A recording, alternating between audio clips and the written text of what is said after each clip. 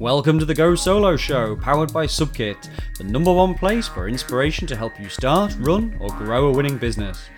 I'm Johnny Quirk, and each week we bring you some amazing guests from a wide variety of businesses, all talking about their journey, motivations, and top tips for entrepreneur success.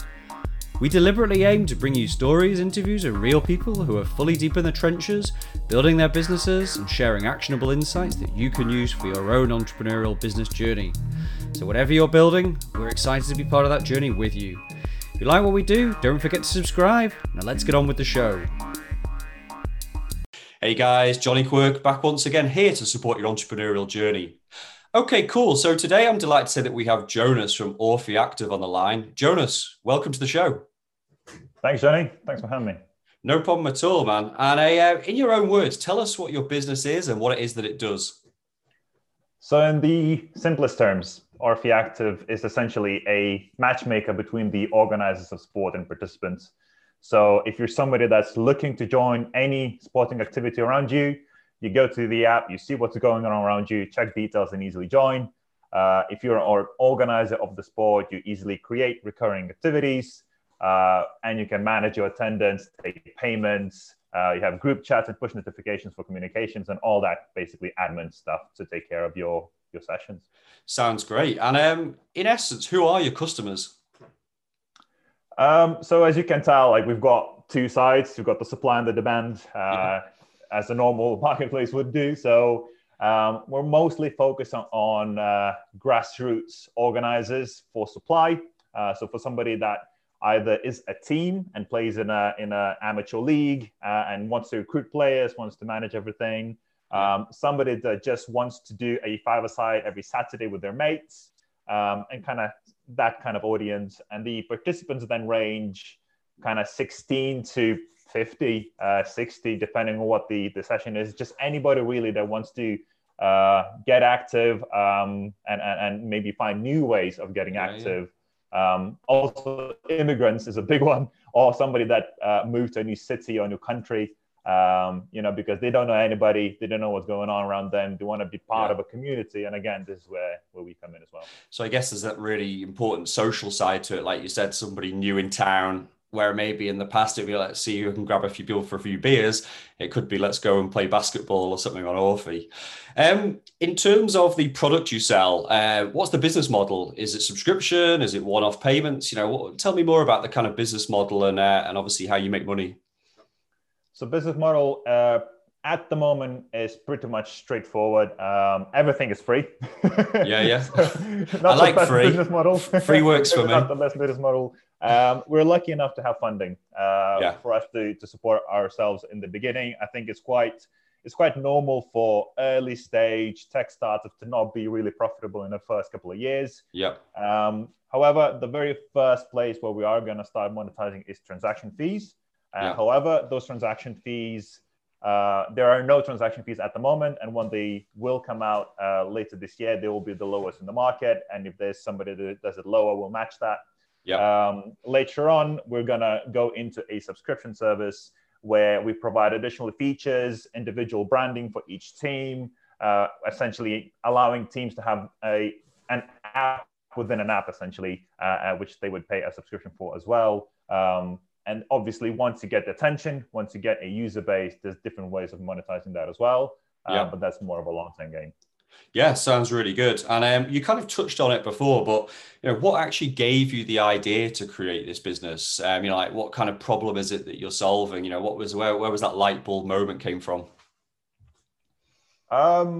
It completely came from a personal experience. I'm from Lithuania, so I'm an immigrant in this country. My sport is basketball, and basketball is just not that popular in the UK, especially when I came in.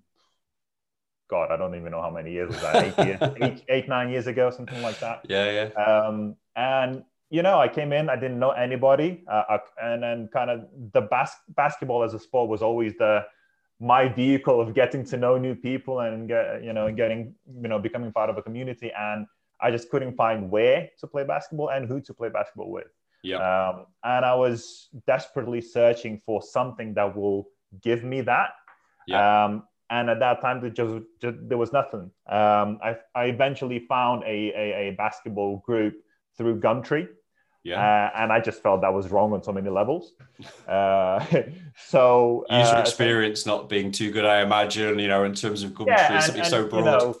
Exactly. And it said it's a basketball scrimmage. It could have been anything. Yeah, well, yeah, exactly. Code words or something like that. Who knows? Yeah. It turned out all right. So, and obviously, once I got into that basketball group, I saw the other side. I saw how tedious was it for the organizer to manage everything every single week. At that time, it was emails. Yep. Now it's quote unquote getting better through WhatsApp groups, but it's actually not getting better. That's even more noisy. So essentially, I realized that I've got, I'm a UI UX designer, so I've got kind of half of that covered already. So I might as well do something myself. And then it was just a case of supporting myself with other people that are better at the things that I'm not. Yeah, that's cool. And that's how it was born. Do you know what? I think that's really cool. I think, when you can try and solve a problem which you're trying to face yourself, it's a much stronger business proposition than you just picking an idea from a book and going, do you know what? I'm going to copy this or I'm going to go and do it. I think there's a couple of drivers there. You said, being an immigrant into the country, seeing there's some kind of demand for it, but maybe the experience isn't that great, but also seeing there's a brilliant business opportunity. I guess it gives you that fire in the belly to really commit to that as well. Obviously, on the Go Solo show, we interview founders, we interview solopreneurs, small business owners. You mentioned, obviously, you have a team. I know that you are a sole founder, but, how big is the team right now? How big is Orfi? The team is pretty small. There's 5 of us plus an intern. So I can say 6, but the intern does 1 day a week. So it's more like us helping him than the other way around. But it's, at this point, it's, I guess, enough because we are just getting into the market. We're just trying to see, what is the best approach for us and, making sure that we build what people actually want, not what we think they want. Yeah. And once, obviously, we get the traction, then we'll just decide which areas do we need support in the most. When you've raised investment, obviously, I know you say that, don't worry, I'm not going to put you on the spot in terms of numbers or anything like that right now. But in terms of that investment, what was the driver behind you saying, I want to, do I need investment? I would like investment. Was it solely the fact that you didn't think you could bring this idea to market without investment to invest in the team? Or was it more that you could get there quicker? I'm interested to know the motivation before, taking on investment for the business. Because I tried without investment and it didn't work. Okay. I tried bootstrapping first, and basically I was working in a 9-to-5, and this was my side hustle. Yeah. So majority of my salary would go to developers. Yeah. But obviously my salary wasn't that high. I took out a bit of a loan as well. But still, developers are not cheap. And one of my biggest mistakes in the first time in a startup was I didn't have a technical co-founder. So I actually had to pay for the developers. So I just realized that after some time, I didn't get to where I wanted to get quickly enough. Yeah. I didn't get the quality that I wanted because you do get what you pay for. So it was just a decision that I didn't necessarily maybe want to make in the very beginning. But I just realized that would be the best thing for this type of product. And I remember when we did agree on the investment, the first thing I did was hire the lead developer, who is a shareholder as well. So it's definitely been a different game after that. Yeah, I don't think there's one size fits all in terms of investment. I think for some people as solopreneurs or small business owners, they can go it alone. Like you said, they can, bring it to market. I like what you just said about, you did test it out as a side hustle, as a side project first, see if you could bring this. But I think from chatting with you before, your ambitions to make this a scalable, global product, to make it something that's more kind of tech focused, probably that investment is a wise decision. And like you said, if you're putting all of your earnings from one job, to actually have your eye, should I do 2 things at once? It's very difficult, I think, to compartmentalize yourself into focusing on one thing. Was that your experience running as a side hustle? Well, the thing is that, we did test the market.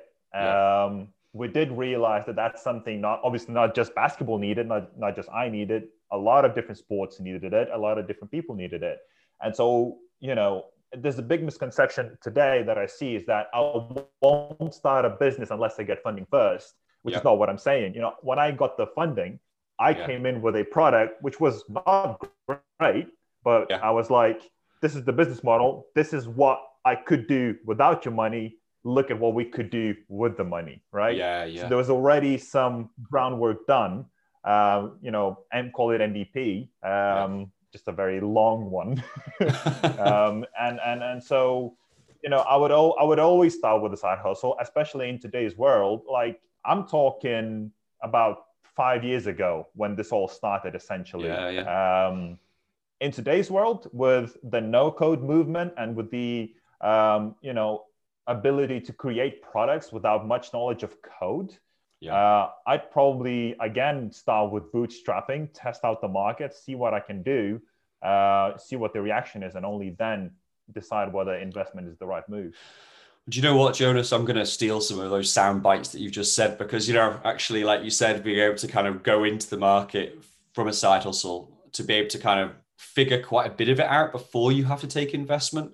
They're all such strong things, really, that anybody can start with an idea. Even doing that research and seeing what's out there, I think, is so important. And having a plan, in my past life, obviously, I've been coaching and supporting startup founders myself. And when we had an investor in, they were always much more impressed when a founder had managed to get a certain length of, along the road before actually having to take that investment. So like you said, I think that's a really smart way to do it and validate the idea, or at least kind of have quite a few assumptions that you've made about the market as well. Yeah, the mentality was always for me, which is like, if you want to sum up this in a couple of words, the priority has to be to find a customer first, not to find the funding first. And that's it. That's all that it comes down to.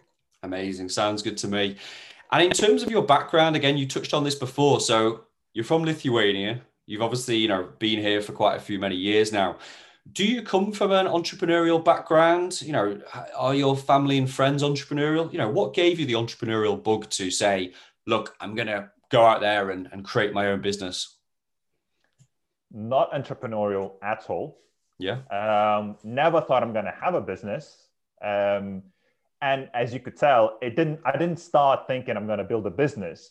I started to try to solve my own problem. It was a very egotistical start to it. I can't find anything, probably somebody else as well. I might as well build something. As a designer, we're builders, we're creators. I just wanted to make cool shit. That's it, right? One of the main reasons, again, the first time we failed at it was I didn't have the business mindset. I was focused on building the most cool and awesome product out there, not the money side of it, not the business plan side of it, right? I got into entrepreneurship. I as you said, I caught the bug along the way. And only kind of now, after a couple of years, I realized that now I just couldn't come back. I don't think I could come back. Maybe I could come back, maybe working for somebody if I'm a fifth, sixth person in a company which vision I really believe in. And I can really contribute. But I tried a proper office job, an 9-to-5 job once, and it just didn't feel right. I was always working on something on the side, but I just didn't think that's entrepreneurial. I didn't even know what that word meant. So it's only recently that I realized, oh, maybe there is something. And if I start reflecting back in Lithuania, you're always trying to kind of make money somehow. Like, it was only my mother that, was raising us. So she had a couple of jobs, and I always felt kind of guilty asking for money or anything like that. I felt like I need to bring in more money. So I just tried to find ways to flip stuff. I remember I would buy used phones and then sell them a bit higher, and then buy used clothes and do that. But again, at that time, it was just I want to make extra cash just so I can buy something, not I'm doing business, right? That just wasn't a thing. So maybe there is something in there, but it definitely didn't come like supernatural. I wasn't having lemonade stands and doing all these Yeah. things. I just wanted to make cool stuff.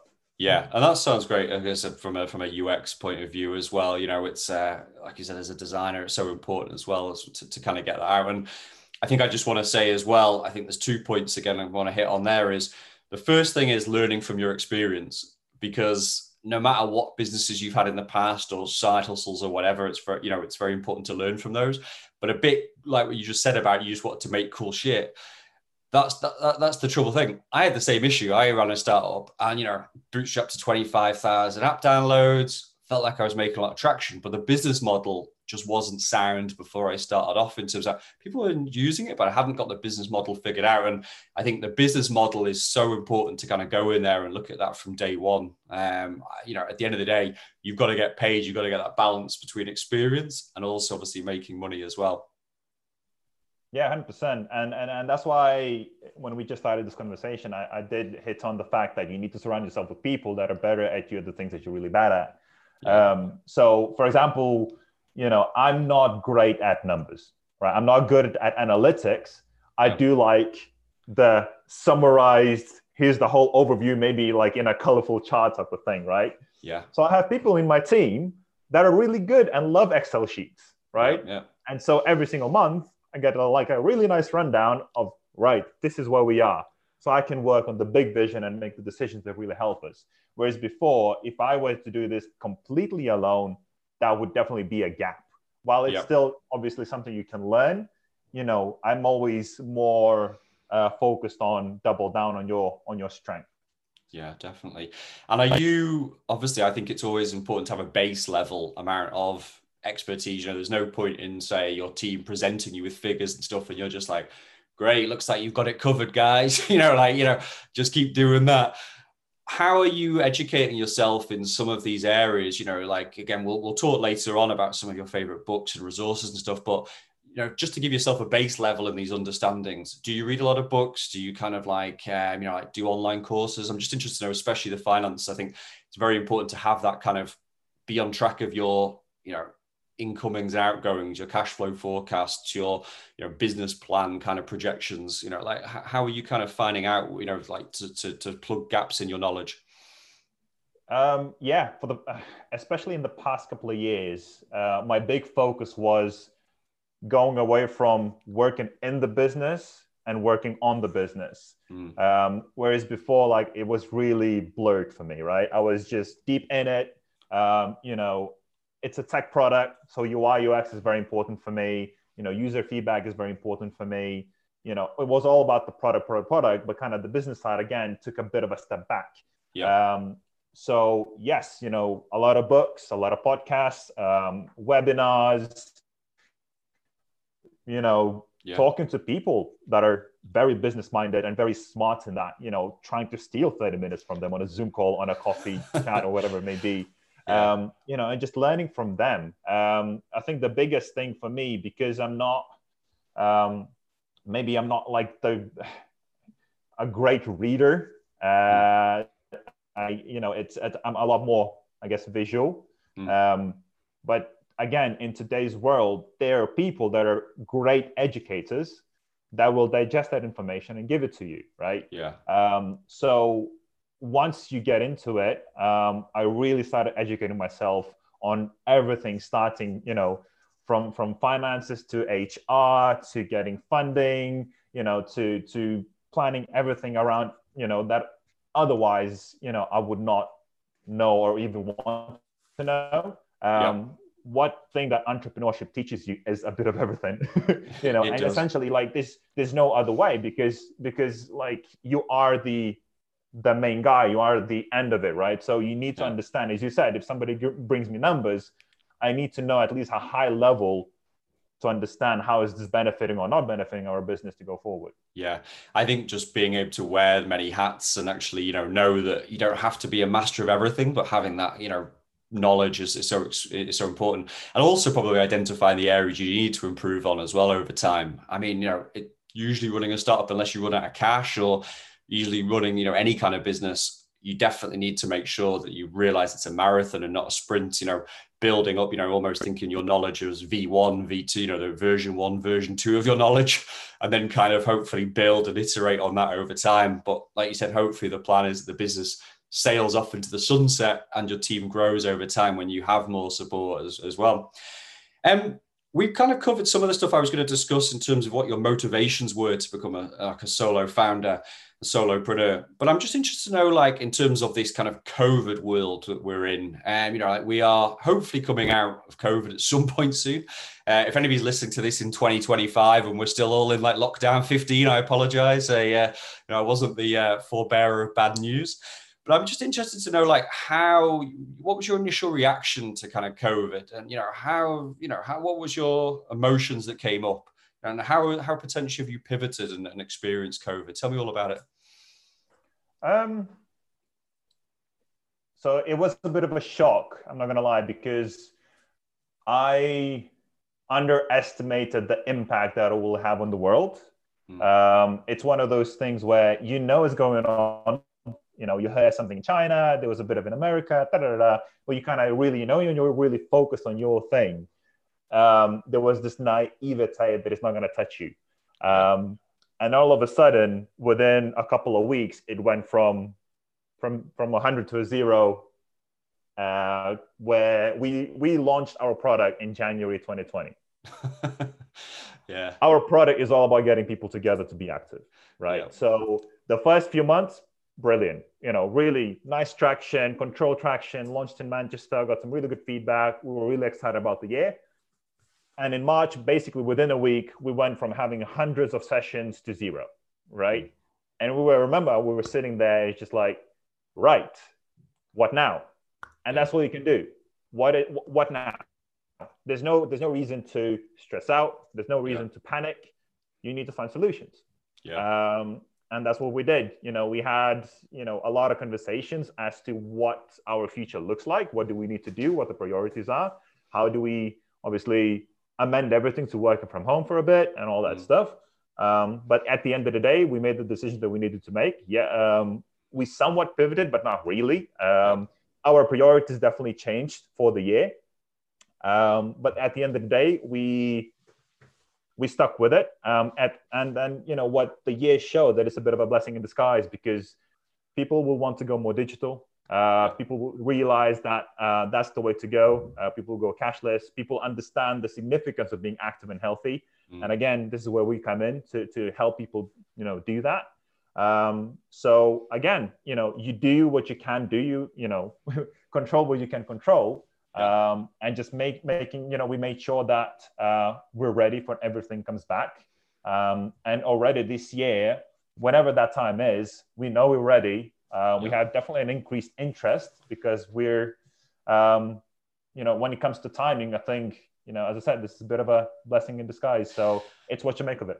Yeah, I mean, I really like those points you just picked out in terms of those trends that are happening. Like you said, people having to get more active, digital payments. This is a lot of the problems you're solving, in a microcosm there in terms of your business. I guess as well, there'll be this pent up demand when finally people can get together. Again, we hate to use the word opportunities here in terms of COVID. Unfortunately, lots of people have, have died and the likes, obviously, across the world. But I guess as you move through to the end of this COVID period, that again becomes almost like maybe the marketing message is now it's finally time to get out there. It's finally time to meet up and create these new social groups and go out there and live life. Because I think there is all this demand, whether that's demand for spending money, to spending time with friends, meeting new friends. Everything has been put on hold probably for 18 months, really. So it's going to be really interesting. And like you said, and don't get me wrong, like we did make decisions to pivot a bit, because we wanted to stay true to our mission to get more people active and healthy. So, we did introduce online workouts. We created exclusive content with our partners to provide workouts that they can do at home, which is accessible on the website, on the app, as in video form, that is, exclusive to just that. So there are ways that we're still doing it. But I think the biggest decision I remember was, do we go fully towards the essentially online video route, or do we stick to getting people together in real life and doing that? That we decided the latter. Again, I wouldn't say this is playing devil's advocate, but do you actually think you've uncovered a solution there in terms of the video side to it as well. Do you think video will stay a part of your product like long term? Or do you actually think that obviously you want to be laser focused on that kind of offline experience? Well, what's your thoughts? I'm in constant conversation with organizers, especially the ones that try to pivot and make sure that they do something throughout COVID.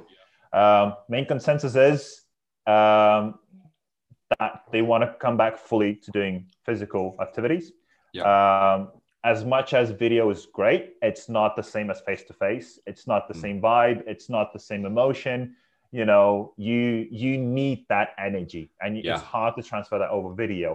However, what we have seen is probably going to be a bit of a mix and match, where, for example, you have a Tuesday training session, on a Thursday you have a game, but then on a Saturday you have a Zoom quiz. Yeah. And that's a nice mix and match to still kind of keep in contact with your team and everything like that. However, we did see that there's a bit of a Zoom fatigue. Definitely. And I guess, almost like putting together that package is quite strong, actually. I like that, where there will be one real touch point a week in terms of in real life, but there are these opportunities for, interactive stuff online just to kind of cement that kind of bond between the team. But like you said, lockdown one was all about Zoom and house party and real catch-ups. Oh, I haven't seen this person for 5 years. We must do a Zoom call. Now it's just like, I'm going to bunker down in my house because I've spent all day on Zoom. So I can fully understand that. But again, I guess it's almost like these hypotheses that you might have had or maybe even didn't have in the past. This is like a real life testing environment for you now, just to see obviously what's kind of working as well. But like I said, I think it sounds like your business is able to be strong enough to obviously come out of COVID in a good way, which is great. I think there will be that pent up demand. Now, we're moving through to this kind of part of the show where I like to ask the entrepreneurs that we welcome to the show some of their top tips for other people who are thinking about starting their business. So I was wondering maybe if you could give some advice in terms of whether this is a solopreneur wanting to start a yoga business, whether it's a solo founder, tech founder, anybody who wants to build an audience from scratch, how they would do it. I mean, we always talk about how it's difficult to sell a product if you don't have that audience. And we also don't want to go to market and just say, here you go, Facebook, here's, £10,000, go and spend it all on adverts or whatever. If you were starting your audience today and you were starting to build it from scratch, what would you do to kind of build up that kind of fan base?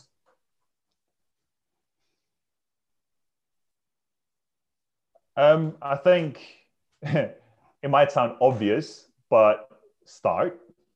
I think that's already a lot of times a very big barrier that people think and plan and then plan a bit more and then find reasons why not to do something.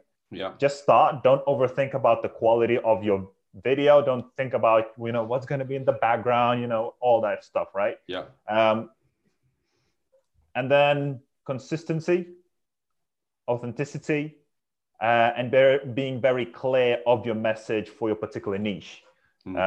If I had to really pin down those two.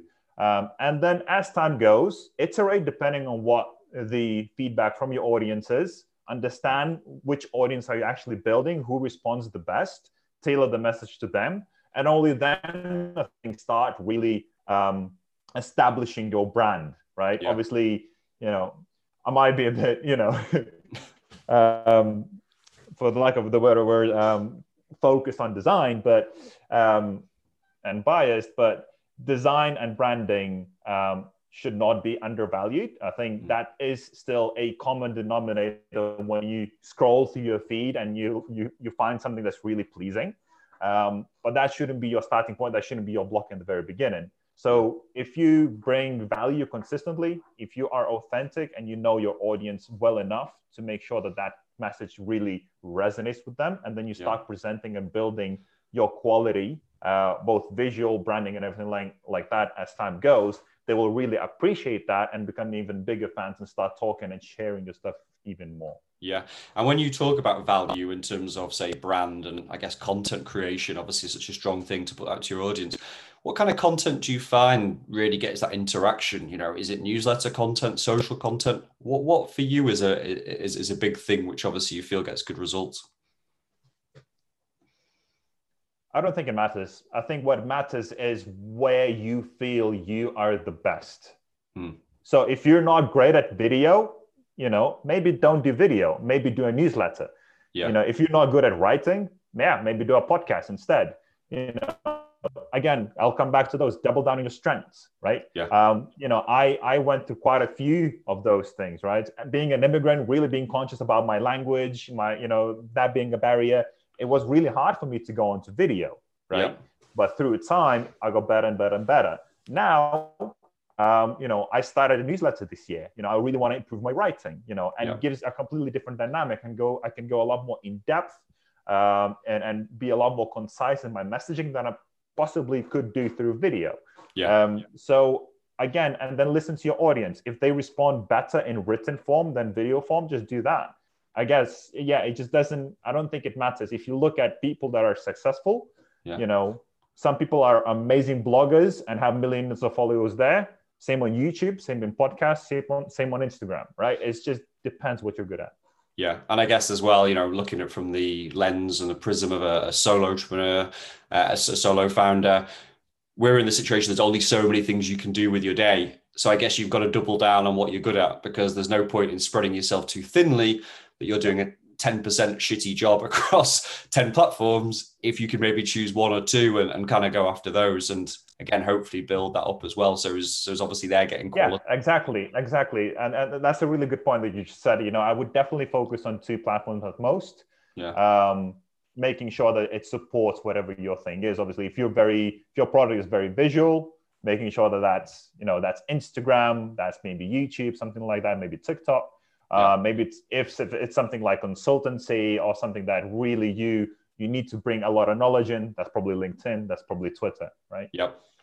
Let me ask you, so, at Go Solo here, we discuss, we talk in a kind of high concept way, if you will do, we're talking about the unemployment opportunity maybe coming out of COVID, where people can hopefully have a fresh start and create their own business. We talk about kind of, this whole thing about this wealth transfer happening right now between big business and small businesses. Obviously, some of the big tech giants are really flying on all cylinders because COVID's created that kind of experience, in terms of, they won because they have scale. When it comes to businesses like Apple Plus, when it comes to businesses like Peloton that are obviously zapping up, high amounts of active consumer spending, what do you think is going to set yourself apart in terms of coming up against these kind of big giants? I know it's potentially a case of comparing oranges and apples, but in essence, say the consumer, the customer only has a certain amount of cash to spend on, wellness and in health lifestyle. What do you think is different about what you're offering that obviously, those guys can't? And how do you get cut through when, Peloton is offering, adverts around the clock? As you said, it's completely different offerings. I think, again, I'll come back to this overthinking. If your product is good enough, there's enough audience for it, right? There's a lot of new products coming out that you would never think of, and all of a sudden they have a lot of users and a lot of interest just because the product is amazing and you didn't anticipate spending money on that, right? Yeah. We bring value where, the big dream, right? Yeah, Imagine you travel anywhere in the world, whether it's a business trip, whether you go to a festival, whatever it may be, and you want to get a game in somewhere because you love the sport, or you want to go to yoga, Pilates. All you need to do is have one app, nothing else, see what's around you, join and just do your stuff, right? How does that bring value to you? If yes, that's it. That's all you need. Yeah. It's all down to that very overused word right now, value, right? The same goes to organizer, right? If I make your life a lot easier, am I saving your time? Yes, right? Are you actually making more money from our platform than you're actually paying for the platform? Yes. Yeah. Win-win. Why would you not, right? Yeah. If you answer those questions, and it all comes down to value and having a great experience from kind of the wide range, not only just from the product, but from customer service, from your marketing, from everything. There's an audience always, and there's a customer always there for you. Yeah. And also, you don't even need to apologize to me, Jonas, for using the word value. It's pretty much one of my favorite ones, but it's a good North Star though, because I think everything relates to it. I always try to work on that because, in terms of content marketing, we do this with Go Solo for Subkit. Are we putting stuff out there that's actually adding value to the marketplace? Are we adding value to the experience of people? Are we adding value to the conversation which is going on there around business? And it's the same with you. There's no point in just going through the motions of actually doing things. We want to add value to people's lives, and hopefully you can, again, get that cut through where people can find out about your product. And actually, that kind of answers the next question, because I was going to ask you about what your ambitions are, obviously, for Orfi. And I like what you just said in terms of I should be able to, be in town for a conference, or I've got a night off or whatever, and I think I want to go and play five-a-side football or something with people. Do you, like obviously you're in the UK right now, but where's your next kind of ambition? Like, is it a case of getting the UK fully wrapped up and then doing some kind of branches out, or are you letting it be organic? What's your kind of geographical imprint that you want over the next few years? I really like taking a step-by-step approach. So we start with Manchester, then the North, then London, then UK. And then the next step would be something like Australia, which is kind of like a small barrier to entry in terms of, language is the same, mentality is similar, very active culture. And sort of making sure that that's done. And then probably, if we go to the US, it probably will be very specific cities as well. Because I think there's a bit of a risk when you try to go and grab everything. You don't have that control to have that great customer service and customer experience, to get the feedback from a specific area. That's the way I approach it. But obviously, at the end of the day, we do want to be global. And the good thing about a product like ours, it's got a strong network effect, right? So if one team and one organizer really enjoys it, they will tell somebody else, they will tell somebody else. And each organizer brings about 20, 30 participants onto the app. And all of a sudden we're growing, right? So we'll see where the market will tell us where we need to go next as well. Yeah, I guess the beauty of what you just said in sort of the network effect is that, even if you launch in, say, Australia, and then launch in, say, 2 US cities in the future, you can put together a waiting list or whatever in a few more cities, and actually have it customer led. If somebody says, I know a guy in Atlanta, you're like, well, Orfi's not there yet, but sign up here onto the waiting list. You can go pretty much where the market dictates if you have 3, 4, 5,000 people on that waiting list ready to be activated. So it doesn't have to, I guess, necessarily be like, hey, US, we're here. There's a blimp or a Super Bowl halftime commercial. It's like it can be fairly organic in terms of that. And what we want to do is essentially making other cities envy that another city has Orfi, right? And using that as a precedent of, look, this is what you could be having. Yeah, definitely. And I probably know the answer to this because of the kind of industry that you're in, but in terms of work-life balance, we're big fans of this here at Go Solo. For us, it's very, very important, obviously, that if somebody's building a business, they're not just working 100 hours a week and they're running around like a headless chicken going, shit, I feel super stressed out. So in your terms of you being an entrepreneur, what is it that you do to have a healthy work-life balance? Work on it. Like, honestly, it's treat it as a project. That's the way I do it. Because it is very easy to fall into always working because it doesn't feel like work. But your body doesn't know that, so you have to really be purposeful in how you allocate your time and what you prioritize. So, I went through the 4 hours asleep each night and all of that. And what happened was I wasn't productive anymore. It ruined my relationships, it ruined my health and everything like that. So what I do now is I have a time, which is essentially from 5 till 8. You can't reach me, essentially. This is my family time. This is where I spend time with my wife, my kids, where I have dinner and all of that stuff. I always make time to work out, whether it's in the morning or during lunchtime. If I don't work out during lunchtime, I take a walk. There's always something I'll put in, but it will be part of my daily to-do list to do something outside of work. And there's gonna be a lot of instances where I will hate the fact that time has come and I have to stop working, but I have to make myself do that, because what will happen then I'll be healthy here, I'll be healthy physically, and my productivity levels are just sky high. And that's when I really feel that it reflects on the business and kind of our success as well. Great tips. Like I'm hoping to do a compilation of all of the, podcast videos from this kind of particular question, in the coming months, because I think having that work-life balance attitude is so important. I think we're getting slightly more enlightened nowadays in terms of running a business. Okay, we're not potentially on the kind of China, the whole, what is it? Not is it 996 or something they work to, I think is the big trend in China, where people are working 9 a.m. to 9 p.m. 6 days a week or something. And you're like, crazy. Do you know what I mean? Like, you would be burnt out there. But I think just making sure, like we mentioned before, it's a marathon and not a sprint is so important, but building these things into your day, I try and make sure I do that myself, and I feel a million times better. You just feel more in the zone. You feel more fluid. You can deal with anything that comes up.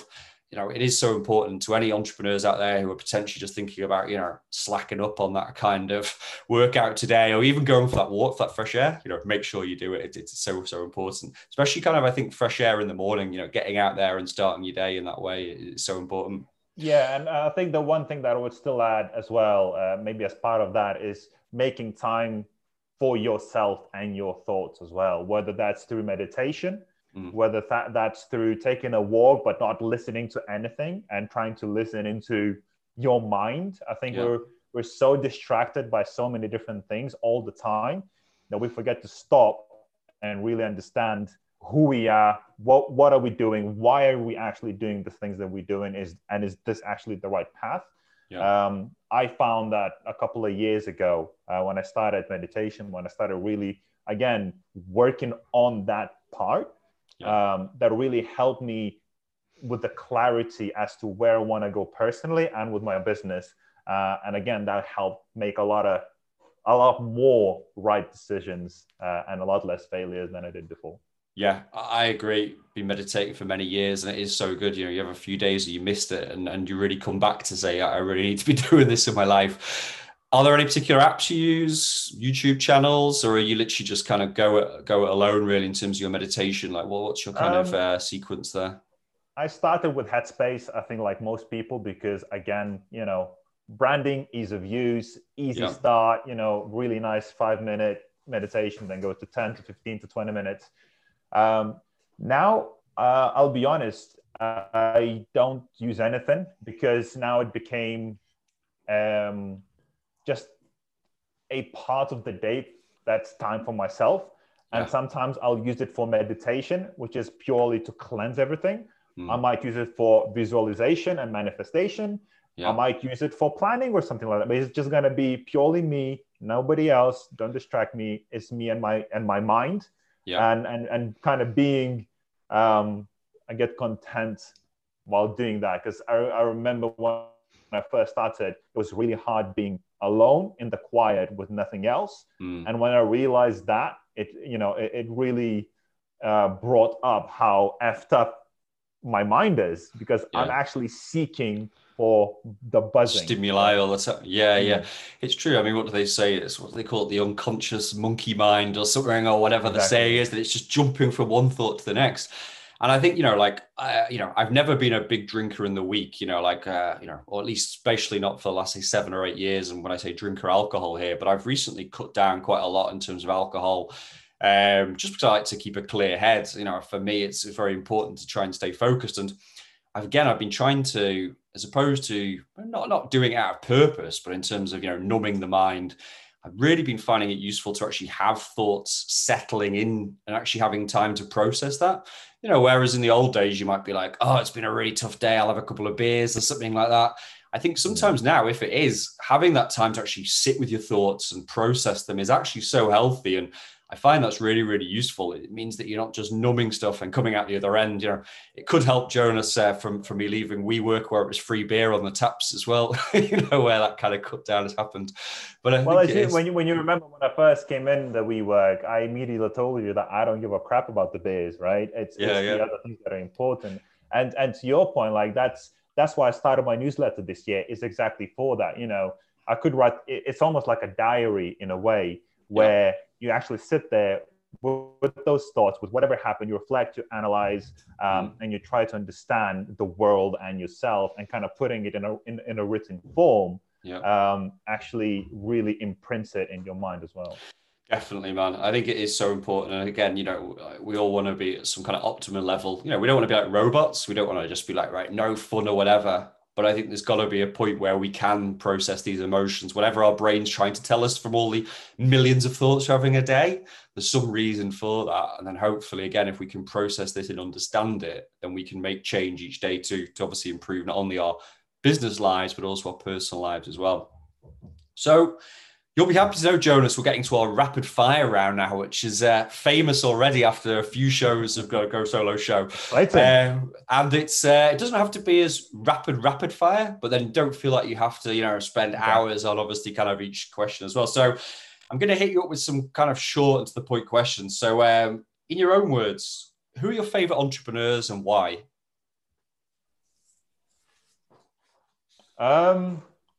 There's quite a few. The first one that comes to my mind is a guy called Tom Bilyeu.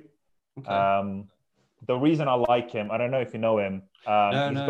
He's got a somewhat similar story to mine, where not a purebred entrepreneur, not born from that, found a solution just purely to help his family, and he just smashed it. And he's got a really good mindset. Obviously, I like Gary Vaynerchuk a lot. Obviously, again, he blew up a lot, but I like him because he was the one online mentor, I guess, that I had when I just started out. But then there's also, I'll probably look back at somebody like Kobe Bryant. A lot of people see him as a basketball player. He's an amazing entrepreneur. Same goes with somebody like LeBron James. Basketball is my sport. I always look for role models there. So they're really good people as well. But again, anybody that does things the right way, I keep discovering entrepreneurs like that. And I just, try to pick things that I can reverse engineer and put in my life. That sounds good to me. I always like kind of having a broad spectrum of, favorite entrepreneurs on this show as well. And again, we'll be cutting these out and adding them to our blog as well. So, all suggestions are most welcome. Just while we're talking basketball, I read a quote recently with Shaquille O'Neal, the Shaq back in the day. And he was basically saying about how, once he's been an investor for many years, you say Kobe was an investor as well. But actually, he said that once he started realizing that the investments that he would make, once he realized how much of an impact they could have in people's lives, that was when he was starting to make really serious investments, 5Xs, 7Xs, 10Xs and beyond. Yeah. He said when he started getting into investing, it was more just following the herd. Now he does a lot more analysis in terms of, is this thing I'm investing in likely to make a major impact on people's lives? If it is, as a brand leader, a market leader, whatever, that he invests in, it's kind of translated and transferred his investment experience to something completely different. So it's I thought you might appreciate the basketball reference. It's the only one I have that isn't from the 1990s Chicago Bulls era, Jonas. So who's your most inspiring person in life? The most inspiring person in my life. On a daily basis, it will have to be my wife, just because no matter how hard my day was or how good my day was or whatever it may be, I'll come back home and I'll have brilliant conversations with her, and she'll motivate me every single day and inspire me for the next day. But again, on the other side of the things, I'll probably still come back to Kobe Bryant, just because of his mentality and his approach. That was somebody that I really followed growing up, and kind of adapted a lot of his mentality into my life as well. But at the end of the day, I'm not really following that many people. I'm not really looking for that many people, just because I feel like everybody has their own journey. And I just, as egotistical as that might sound, I'm just focusing on myself and what makes me happy, right? And so there's no right or wrong. So they had their path, I'm having mine. There are absolutely no right or wrongs with our rapid fire round. You'd be pleased to know. So, say whatever comes from the heart and from your mind as well. Your favorite business books and online business resources. obviously we don't need to kind of go into building your own library, but, what are some which really have stood out in your journey and you think would potentially help other solopreneurs and solo founders? So obviously there's a lot, but if I had to pin down the ones that kind of, I guess, impacted me the most, would probably Ray Dalio's principles, which really taught me, how to make the right decisions, how to deal with your people, how to make sure that everybody's on the same page, and all that brilliant stuff. Chris Voss's Never Split the Difference. As an entrepreneur, you're always in negotiations with everybody. And I think just as a person on a daily basis, you're always negotiating on some level, right? That book really kind of brought up a lot of really nice tips and tricks, and also kind of allows you to understand how to communicate with some people. And then Peter Thiel's 0 to 1, I think is a startup book that everybody has to read, which is just a kind of no bullshit approach to what startups are and what it actually takes to build the right startup. Yeah, brilliant. I'll take I could keep going. Well, do you know what? I'll take those 3 today when we do a follow-up call to see where you are in the future. I think this could be good. But look, I think that's what we want, is to, ultimately build the very best kind of library for our, solopreneurs and solo founders. We want to have, 100 links on that in the coming kind of, 6, 12, 18 months, and say, look, if you had to start today, here are the ones which you should be reading from day one. And, here's some of the best bits maybe from them. So they're 3 very solid books. I've read a couple of them. So yeah, very cool, man. In your business, obviously I know you're UX, UI, you're a designer. What would you think, if you did on a daily basis, would have the most impact for your business? And this maybe is yourself or your team. If you said, right, we're cooking on gas, we're going places now, what would be one thing you probably do to speed up the success of your business? Educate myself and educate my team. Probably would be the number one thing. Whether it's this product or any other product, just educating yourself on the different industries. And again, that could be books, conferences, webinars, whatever.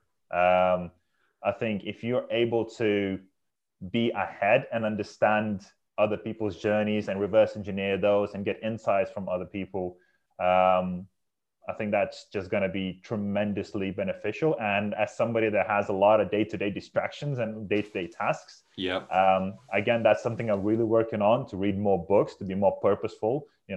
I got rid of my TV just so I can replace it with reading and stuff like that.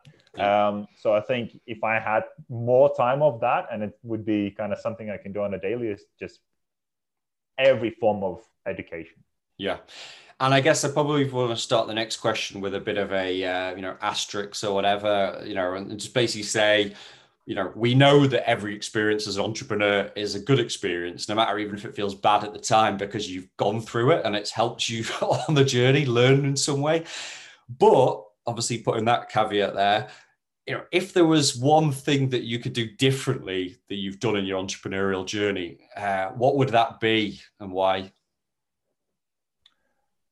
In the overall journey? I'd say in that overall kind of, macro journey, let's call it that, like if there was something that stands out and you go, God, I really wish I hadn't done that, or actually it was something to do with your product or the way you've acted, It's really hard because so my mindset is always don't regret anything, because you wouldn't be where you are if you didn't do what you did. So it's very hard for me to answer that question, because that would lead to I'm regretting my decision of some sort, right? You always can do something better.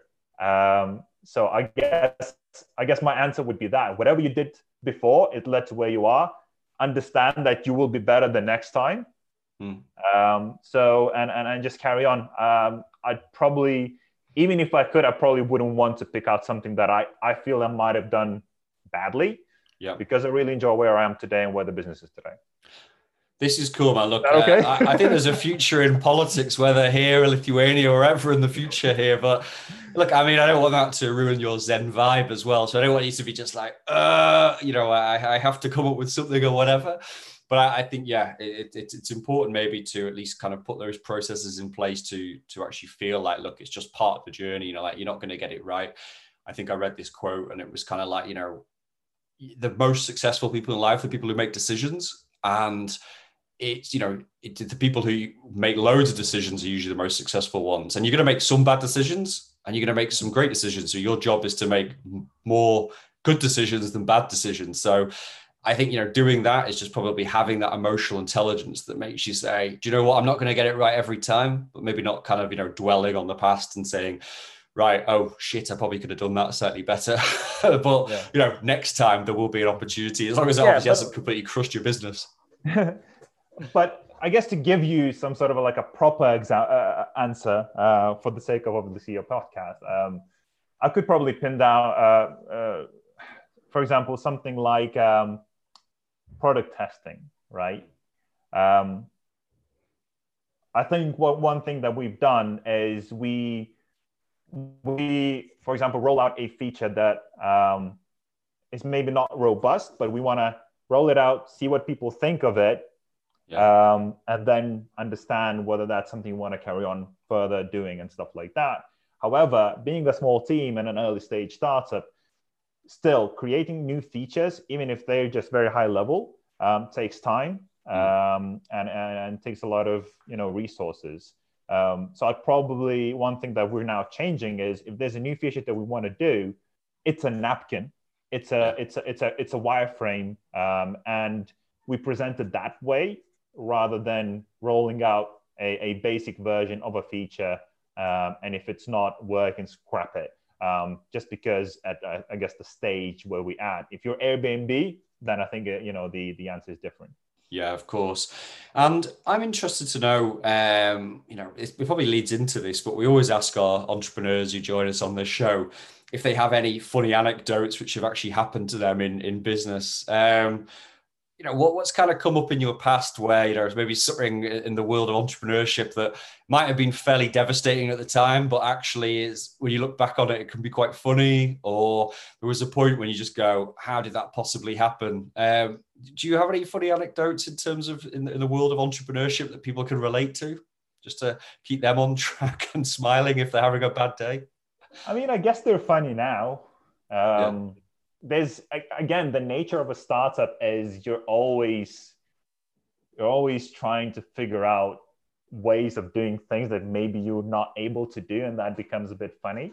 I guess that's the angle I would take. And an example I can give you is for when we first introduced payments, like a year ago or something like that. The users asked us, "Oh, can we do refunds?" We definitely couldn't, but we said that we could. Just so we can keep them and have a good experience. So every single time somebody would press a button refund, all we would get is a message on Slack that somebody requested a refund, and we would just send that money from our bank account directly to whoever to replicate a refund. And to this day, nobody knows that was the way we did it. And obviously at the time, there was I remember there was a couple of days where a lot of people, especially when COVID hit, everybody was refunding. And my whole day and night was just sending money to random bank accounts from my bank account. So at that time it was quite stressful. But in hindsight, that's just one of many instances where a startup has to be really adapted to whatever's going on.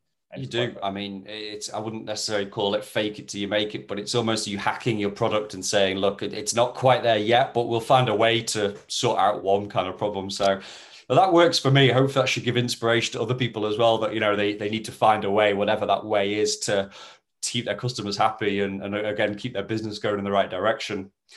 If I was to ask you, Jonas, probably, whether you could put it this two ways, you could say what this means to you now and what this potentially means to you in the future, but what does success ultimately mean to you as an entrepreneur? Ooh, that's a biggie, isn't it? Yeah, this is our kind of Oprah moment or whatever you'd call it, you know.